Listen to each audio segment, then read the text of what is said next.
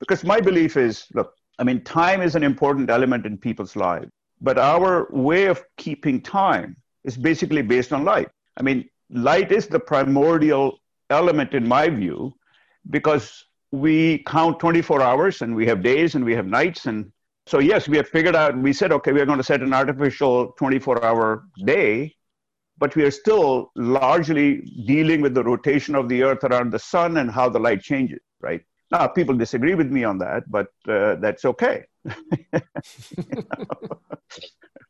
Yeah, it goes back to the natural light in the Milky Way. And now you're working with this manufactured light, as you say, which is either reminiscent of that, but also it's correct. Yeah. It sets its own time. I mean, the time scale there in the universe is so much longer. But still, it's there, you know. Welcome to the Artist Engineer Podcast. Join me, Tony Tran. And me, Bill Robertazzi. Along with our amazing guests, as we explore how people's inner artist and inner engineer present themselves in their technical careers, in the art that they create, and most importantly, in living creative lives. Our guest today is Sunil Garg. Sunil is a contemporary light artist who paints and sculpts natural and computer-programmed light. Sunil's artwork is an amalgamation of his scientific experiences, his involvement with environmental issues, and his musical and performance experiences. We discuss the disruptive nature of art and how the boundlessness of art can encourage a dialogue between the artist and the audience. Well, welcome to the show, Sunil. We are happy to have you here. Thanks for inviting me. I think it sounds like a very exciting and interesting podcast. So you and I talked a week or so ago and a little pre-discussion, and one of the things you said that I found really kind of interesting, I'd like to actually talk a little more about it. So your art is focused on light. You're a light painter, light sculptor, and you mentioned the theme of light, how it had kind of followed you through your life a little bit, through your early days as a boy, where there was no artificial light, to working in the field of science and chemistry, looking at light, and now working with light. And maybe talking a little about those stories. I just found that kind of interesting and an interesting thread that connects all of this. Well, it's kind of interesting to talk about it only because, you know, I'm not that old. I mean, I was born on a farm outside of Delhi, and you know, we were not by any means quote unquote poor people or lived in huts and things. We had a brick house and all that. It was a large compound, but there just wasn't any electricity. You know, New Delhi was 28 miles away, and it was a modern city even then. I mean, the British had built it. It had roads, cars, electricity 24 hours a day, but 25, 26 miles outside of Delhi, there was nothing. I mean, there were not even any roads, you know. So the first roughly 7 years of my life, I lived in this house with my family, extended family, and no electricity. As I like to say, no manufactured light. But there was, of course, a lot of very natural light. And we spent a huge amount of time looking at trees and shadows. And at night, because there was no light pollution, the sky was literally, you know, within your grasp. And, you know, I say to people, I said, it's only after I came to the US and heard Jimi Hendrix say, you know, excuse me while I touch the sky, that I realized that's what was happening to me, you know, because those images, and particularly as I'm getting older, I think, have stayed with me. But coincidentally, when I went to work for my PhD in polymer characterization at Stevens, one of the methods of characterization that I worked on as a master's student was in using small angle scattering of light, you know, at a fixed laser wavelength to study amorphous structures. And then later on working with X-rays, so in an extended way in electromagnetic radiation. And I just got very fascinated by the idea that you could see things that you couldn't otherwise see. You know? That kind of stayed with me for a long time. And I think when I started doing art full time, you know, my career as a scientist and a lawyer and all that, I didn't start out with light, working with light initially. And I was making these very amorphous, large-scale structures from wire mesh and common materials. And one of the artistic directors at the National Academy in New York was looking at them one day and said, well, what happens if we put light on them? And so we started out with quote unquote white light, and then started putting colored lights on them. And it was just like a whole revelation. It's almost like it tickled something at the back of my head that was dormant. And that just got it started. And that's what I do now, is just play with shadows and, It's like someone turned on a light switch. Exactly. Well, that's great. That's interesting about it. I grew up here in the city, so probably did not see a real sky until many years later, maybe in almost adulthood, or, we took a couple trips, I guess, out to the country, but to ever really get to a place that was that dark was right. Always challenging and mystery. And, you looked up and didn't really, couldn't believe it. I have vivid memories now. And I have a piece that I did around that of actually seeing the Milky Way with all the colors with my naked eyes. We used to sleep outdoors because in the summertime it was too hot, and we would have beds set up in either on the roof, which was a flat roof of the house, or in the courtyard. And at night, as your eyes got even more adjusted to the darkness, it was just amazing. So we just covered your whole life right there. So you spent time as a scientist in a very technical field, and then doing legal work and more kind of business-oriented work, and then the art. And then when I read your bio, you also mentioned a lot of art and creativity, music, and other things right. earlier in your life. In that space between those two, when you're pursuing your career, when you maybe moved out of even a more technical career, did you put kind of the art and creative pursuits on the side, or were you doing them as a sideline? Did you have outlets, or were you very career focused? At times I was so busy that there was no time to do anything else. But for balance purposes, I was always doing some form of creative quote unquote artistic activity. I tend to think of cooking or culinary stuff also as a creative activity, particularly if you're experimental with it. I tend to think of, I live in Summit, and we have the New Jersey Center for the Visual Art, and I have ceramics, and I could never throw a pot on a wheel. I just couldn't. It was not something I tried, but I could make, freehand pottery using porcelain and old Japanese style techniques. And I still have plates and bowls and cups that go back to the 80s. And then I did a whole series of sculptures using recycled corrugated paper. And you go to the dry cleaners and they give you all your suits back with all that, paper stuffed inside the sleeves. And I would look at that and I said, this is like, why are we throwing this away? So I have a bunch of sculptures. One of my favorite ones of my own is a piece that is a replica of the Mona Lisa, but it only focuses on the hands, because I love doing hands. And recently I posted a hand on Instagram, and my God, I got like 1,500 views on it. I love that piece, actually. I did it about 7 years ago. So no, I always kept doing it. I didn't play much music after I started working, because I didn't have a group of people to play with, and I didn't want to play solitary. When I was in New York, I was playing with many different people, with groups, and as you know, even professionally I was playing. So it was always there, it was always there. And I think maybe we'll go further down into it, but the point is that being a quote unquote artist imparts certain skills that are sort of a little bit distinct from being a scientist or even a business person. But the meld of those two, I tend to think, is quite important. And I think it was very important in my career. It has been so far. There's a study I was listening to recently about kind of like scientists, and so many of them have kind of extreme hobbies, sports hobbies especially. Right. And they were saying it's a way for them to kind of engage a different part of their brain and kind of help them with kind of their scientific career as well. So when you were engaging with your art in your corporate life, was that more of just a balance because you had music and art always part of your life, or did you find that it also kind of engaged different part of your or helped you in your professional career or contributed in some way? Well, I think it did help in my professional career.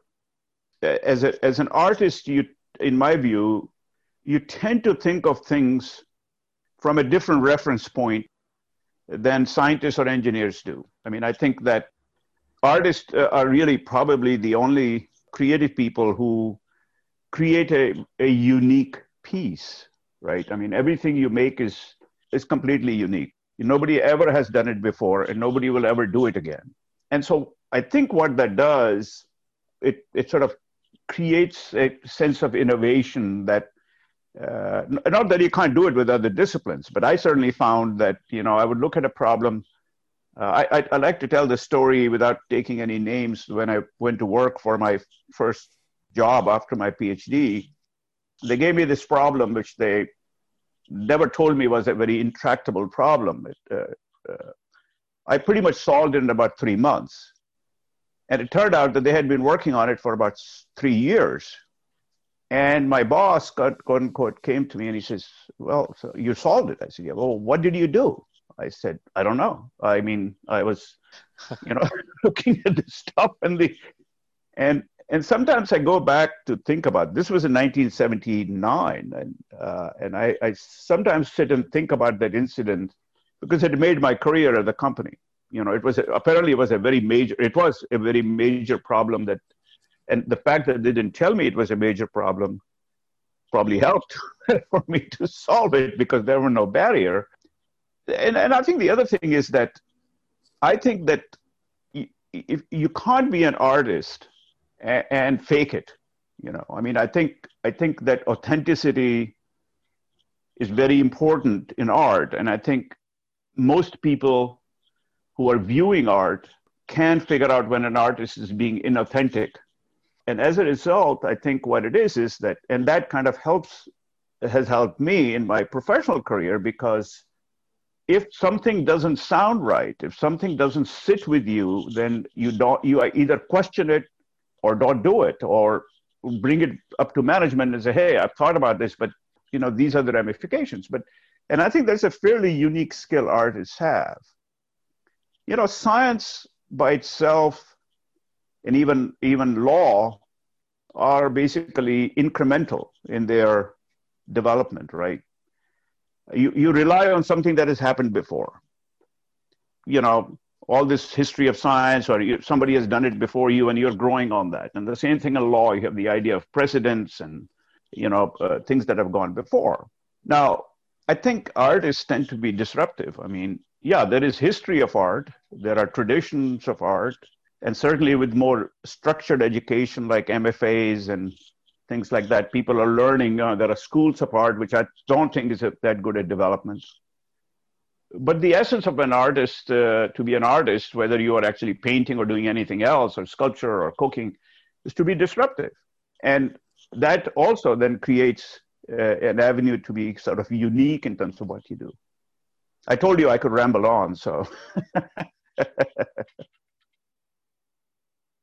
I love it. And I was thinking about that. I mean, because so much art is also sometimes derivative of something that's come before. And I think especially today, I feel like you see more and more of that. And I'm not sure that's well, is that art bad, or is that craft? Right. I mean, that's the question, right? I mean, craft is what people want, and art is what people need, in my view, anyway.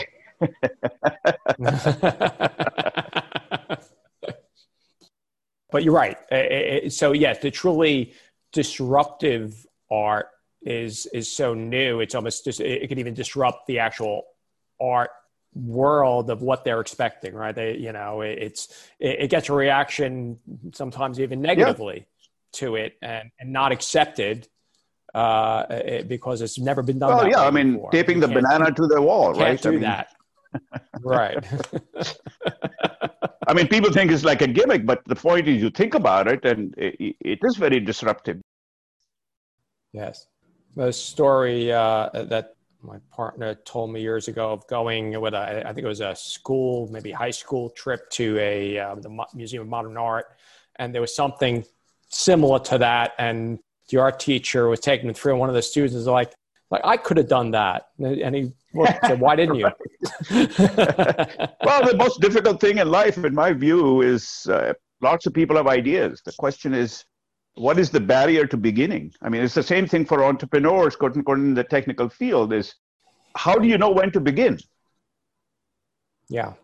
Well, and so that's a good follow-up too, because I think there is something about that. And as a theme, we've heard in a couple different places about, there's the idea that an artist has, and it's been touched on a couple different times.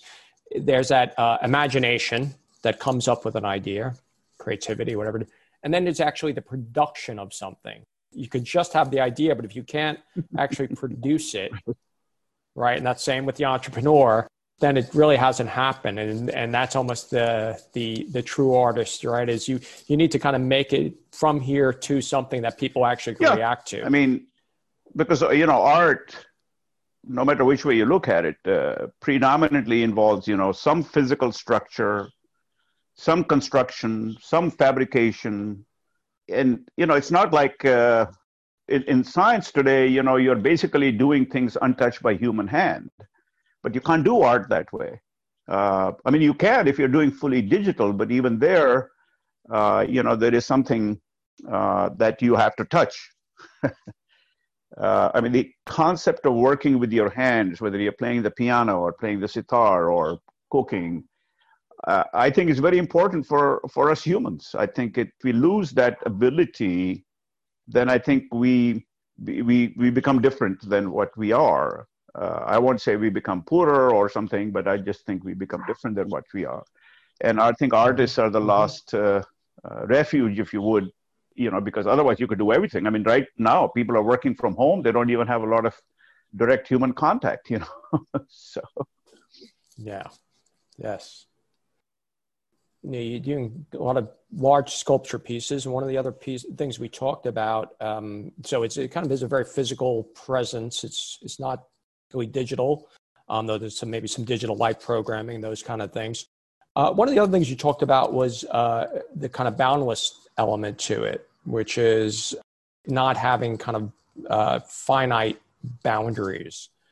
And that's kind of a physical space touching kind of thing too, in a way, because it takes up more space, or you talk a little bit about that and why so the idea of boundlessness, right? I mean, I try to make my work without edges if I can help it. I mean, if I'm doing outdoors, that is easy to do because obviously, you have the whole universe, if you would, to be grand about it around you. But if you're working inside a gallery, I usually try to inculcate, I don't say insist so much, but try to negotiate the idea that there are two things I will do. I don't like to put things in negative ways, so I won't say that there are two things I won't do, but I like to say there are two things I will do. If you ask me to write an artist statement, I'll give you a blank piece of paper, because my view is that is a dialogue the artist has to have with the audience. I mean, I know it's very different than what other people do in art, but my view is it's like kind of going on a date, If you only talk about yourself, are you going to have a successful date with somebody? So the point is, you give the audience an opportunity to react to what you have done. And of course, for that, the artist has to be present. And so that's one aspect of the boundlessness in my view, because everybody who looks at art that I make has their own perspective on it, Because as somebody said, and I don't know if I said this to you the other day, and this is my phrase that I've been repeating a lot to a lot of people. Look, ignorance is boundless, right? But knowledge has boundaries, right?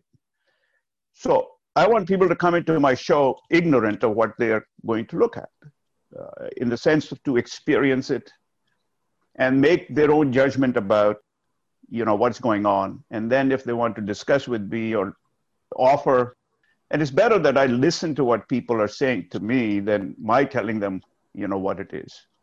So that's one aspect of it. The other aspect, of course, is the structural or physical boundlessness, where the light, simply fills the space. And if I have 4 or 5 pieces, like I had 5 installations in this New Jersey City University gallery, about 1,500 square foot gallery, the curator kept saying, well, maybe we should put some partitions. And I said, no, because I can create colors, but when all of these 5 pieces colors mix, you get colors that you can't even imagine you're going to get. Particularly the artist statement piece that's interesting was it came up in another one of our interviews. There was the whole concept of the placard being on the wall telling you what to think of the piece. So, people come in, they see the art, they walk over, they spend more time reading the placard, thinking what they're supposed to think than actually taking in the art. I had a piece, curator right? who insisted, so I gave her a artist statement in Braille. She had no idea what to do with it. So I said, go learn a language. Here it is. It's in Braille. I met your requirements. You don't want to show the work? Don't show it. I saw some of your videos at your installations, and light itself, when I was looking at it, it is non-physical. It's its own boundless nature. The room was bathed in your installation's light. The participants were kind of colored in the light itself. Like, how are you understanding when your project is, let's say, finished? Like, because it will be, as you said, in interaction with the user, the viewer, in interaction with the space. Like, how are you understanding, like, when one of the building aspects of work that I try to do is that I want the work to be fresh all the time, in the sense that if I'm using, let's say, 3 to 4 elements of light that are programmed individually, I program them on different time cycles. So when you start, the piece will start at the same place. And if I have like one of those wire hanging pieces which have rotational motion as well, or some other kind of motion, you have another element of uncertainty. And I encourage people to walk. I encourage people to touch the pieces. What I would like to happen is the piece will not repeat itself. You can do the simple probabilistic, you can do the combinatorial analysis, not that complex to do, of course. You have 4 elements, each programmed, maybe on a 5-second cycle longer than the one before. Once you start it, it just diverges, right? So I've had reactions from people. They say, well, we are standing here, we get mesmerized because we are trying to figure out whether what we saw 10 seconds ago will come back, and it never does. So the idea actually is to not have a piece that is finished. It is always new, number one, because light is always new. What you see now is not going to ever come back, right? The second part of that is that I try to program the intensities of the light. I want to, control it to a point where you can look at it directly without it saturating your optic nerve and then distorting what you see in the future. Because just think about it. When do you see color changing in front of your eye? You see it in videos when you watch television, but it's very fleeting. What I want to be able to do is for me personally, of course, because to be authentic, it has to be coming from within me. I want to be able to see the color changing. I want to go from reds to greens to blues and whatever other combinations it produces, without it just saturating me so that everything becomes incoherent after a period of time. So those are two aspects of when I construct an installation that I try to do. Because my belief is, look, time is an important element in people's lives, but our way of keeping time is basically based on light. Light is the primordial element in my view, because we count 24 hours and we have days and we have nights. And so, yes, we have figured out, we said, okay, we're going to set an artificial 24-hour day. but we are still largely dealing with the rotation of the Earth around the sun and how the light changes, right? Now, people disagree with me on that, but that's okay. Yeah, it goes back to the natural light in the Milky Way, and now you're working with this manufactured light, as you say, which is either reminiscent of that, but also Correct. Yeah. it sets its own time. I mean, the time scale there in the universe is so much longer, but still, it's there, you know. Yeah. And I like the idea of everything changing, as you say. I mean, and it almost makes people slow down a little bit too to recognize that. So the theme here around our show is artist, engineer. And you actually touched on it in a couple of different ways. You've been great. You mentioned even cooking. So we're pretty loose with the idea of what an engineer and what an artist is in some ways. It's about being creative and imagination. And engineer might be more problem solving or a more structured technical world. You spent time in pretty technical fields. You even mentioned the legal field, which is a technical field in a way. This same kind of commonality of where people either lean one way very strongly, the other, or it came into conflict, or complementary. Well, I mean, in my experience, the people who are most satisfied with what they do in the scientific fields, or even most successful to themselves, because I think success in most people who are successful have a sense of what success is to themselves, and it doesn't necessarily have to do with money or fame or any of those kinds of things. I mean, I think in my experience, tend to approach issues that they're facing in pretty much the same way as an artist would, in the sense that, as an artist, you have a concept, right? And you're trying to figure out how to best put that concept out for everybody to see. And that's really not terribly different for scientists, right? I mean, when Einstein was looking at the universe, trying to figure out what was what, I mean, nobody had thought what he was thinking. And he, I suppose, came up with this realization that your experience is bound by the situation you're in, which is sort of what theory of relativity is, right? What you're looking at depends on what you might be wanting to see, and I think that's pretty much the same if you're successful as a lawyer, if you're successful as it's just that some of the rules are different. It doesn't matter, because if you don't bend the rules, you don't develop new law. I mean, if John Marshall hadn't said, well, in Marbury versus Madison, which is, as you may know, is a very quote unquote important case in American jurisprudence, that one line that Marshall has, which basically said, well, of course, whether what Congress does is consistent with the Constitution or not is really a judicial function. I mean, believe it or not, that's the first time that was said, and that's what has made the interpretation of constitutionality of congressional decisions important in American jurisprudence. But he just said it. I mean, how same thing in sort of crafting the basis on which Roe versus Wade is based. To extend the idea of privacy rights, you have to think very creatively. And so is it really that different? I mean... Right. I wonder if we need to rename the show Artist, Engineer, and Lawyer. Well, thank you very much, Sunil. This has been a wide-ranging and fun conversation. I feel like we could have spent a half an hour on any one of these topics with you: science, art, law, culinary arts, and we didn't even get into your jazz musicianship. So I look forward to visiting you at your studio in Monarch Contemporary in Jersey City sometime in 2021, and look forward to what art you have coming up next. Thank you very much. Well, thank you very much. I appreciate it. I enjoyed it too. I really did. So.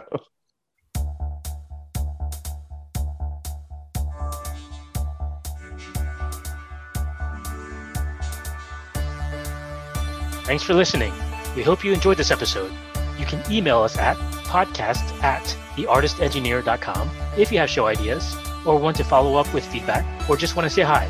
We'd love to hear from you, so feel free to connect. You can find more information about this episode in the show notes at www.theartistengineer.com. And finally, if you enjoyed the show, please leave an iTunes review as it helps the show get discovered by more people. And also hit the subscribe button.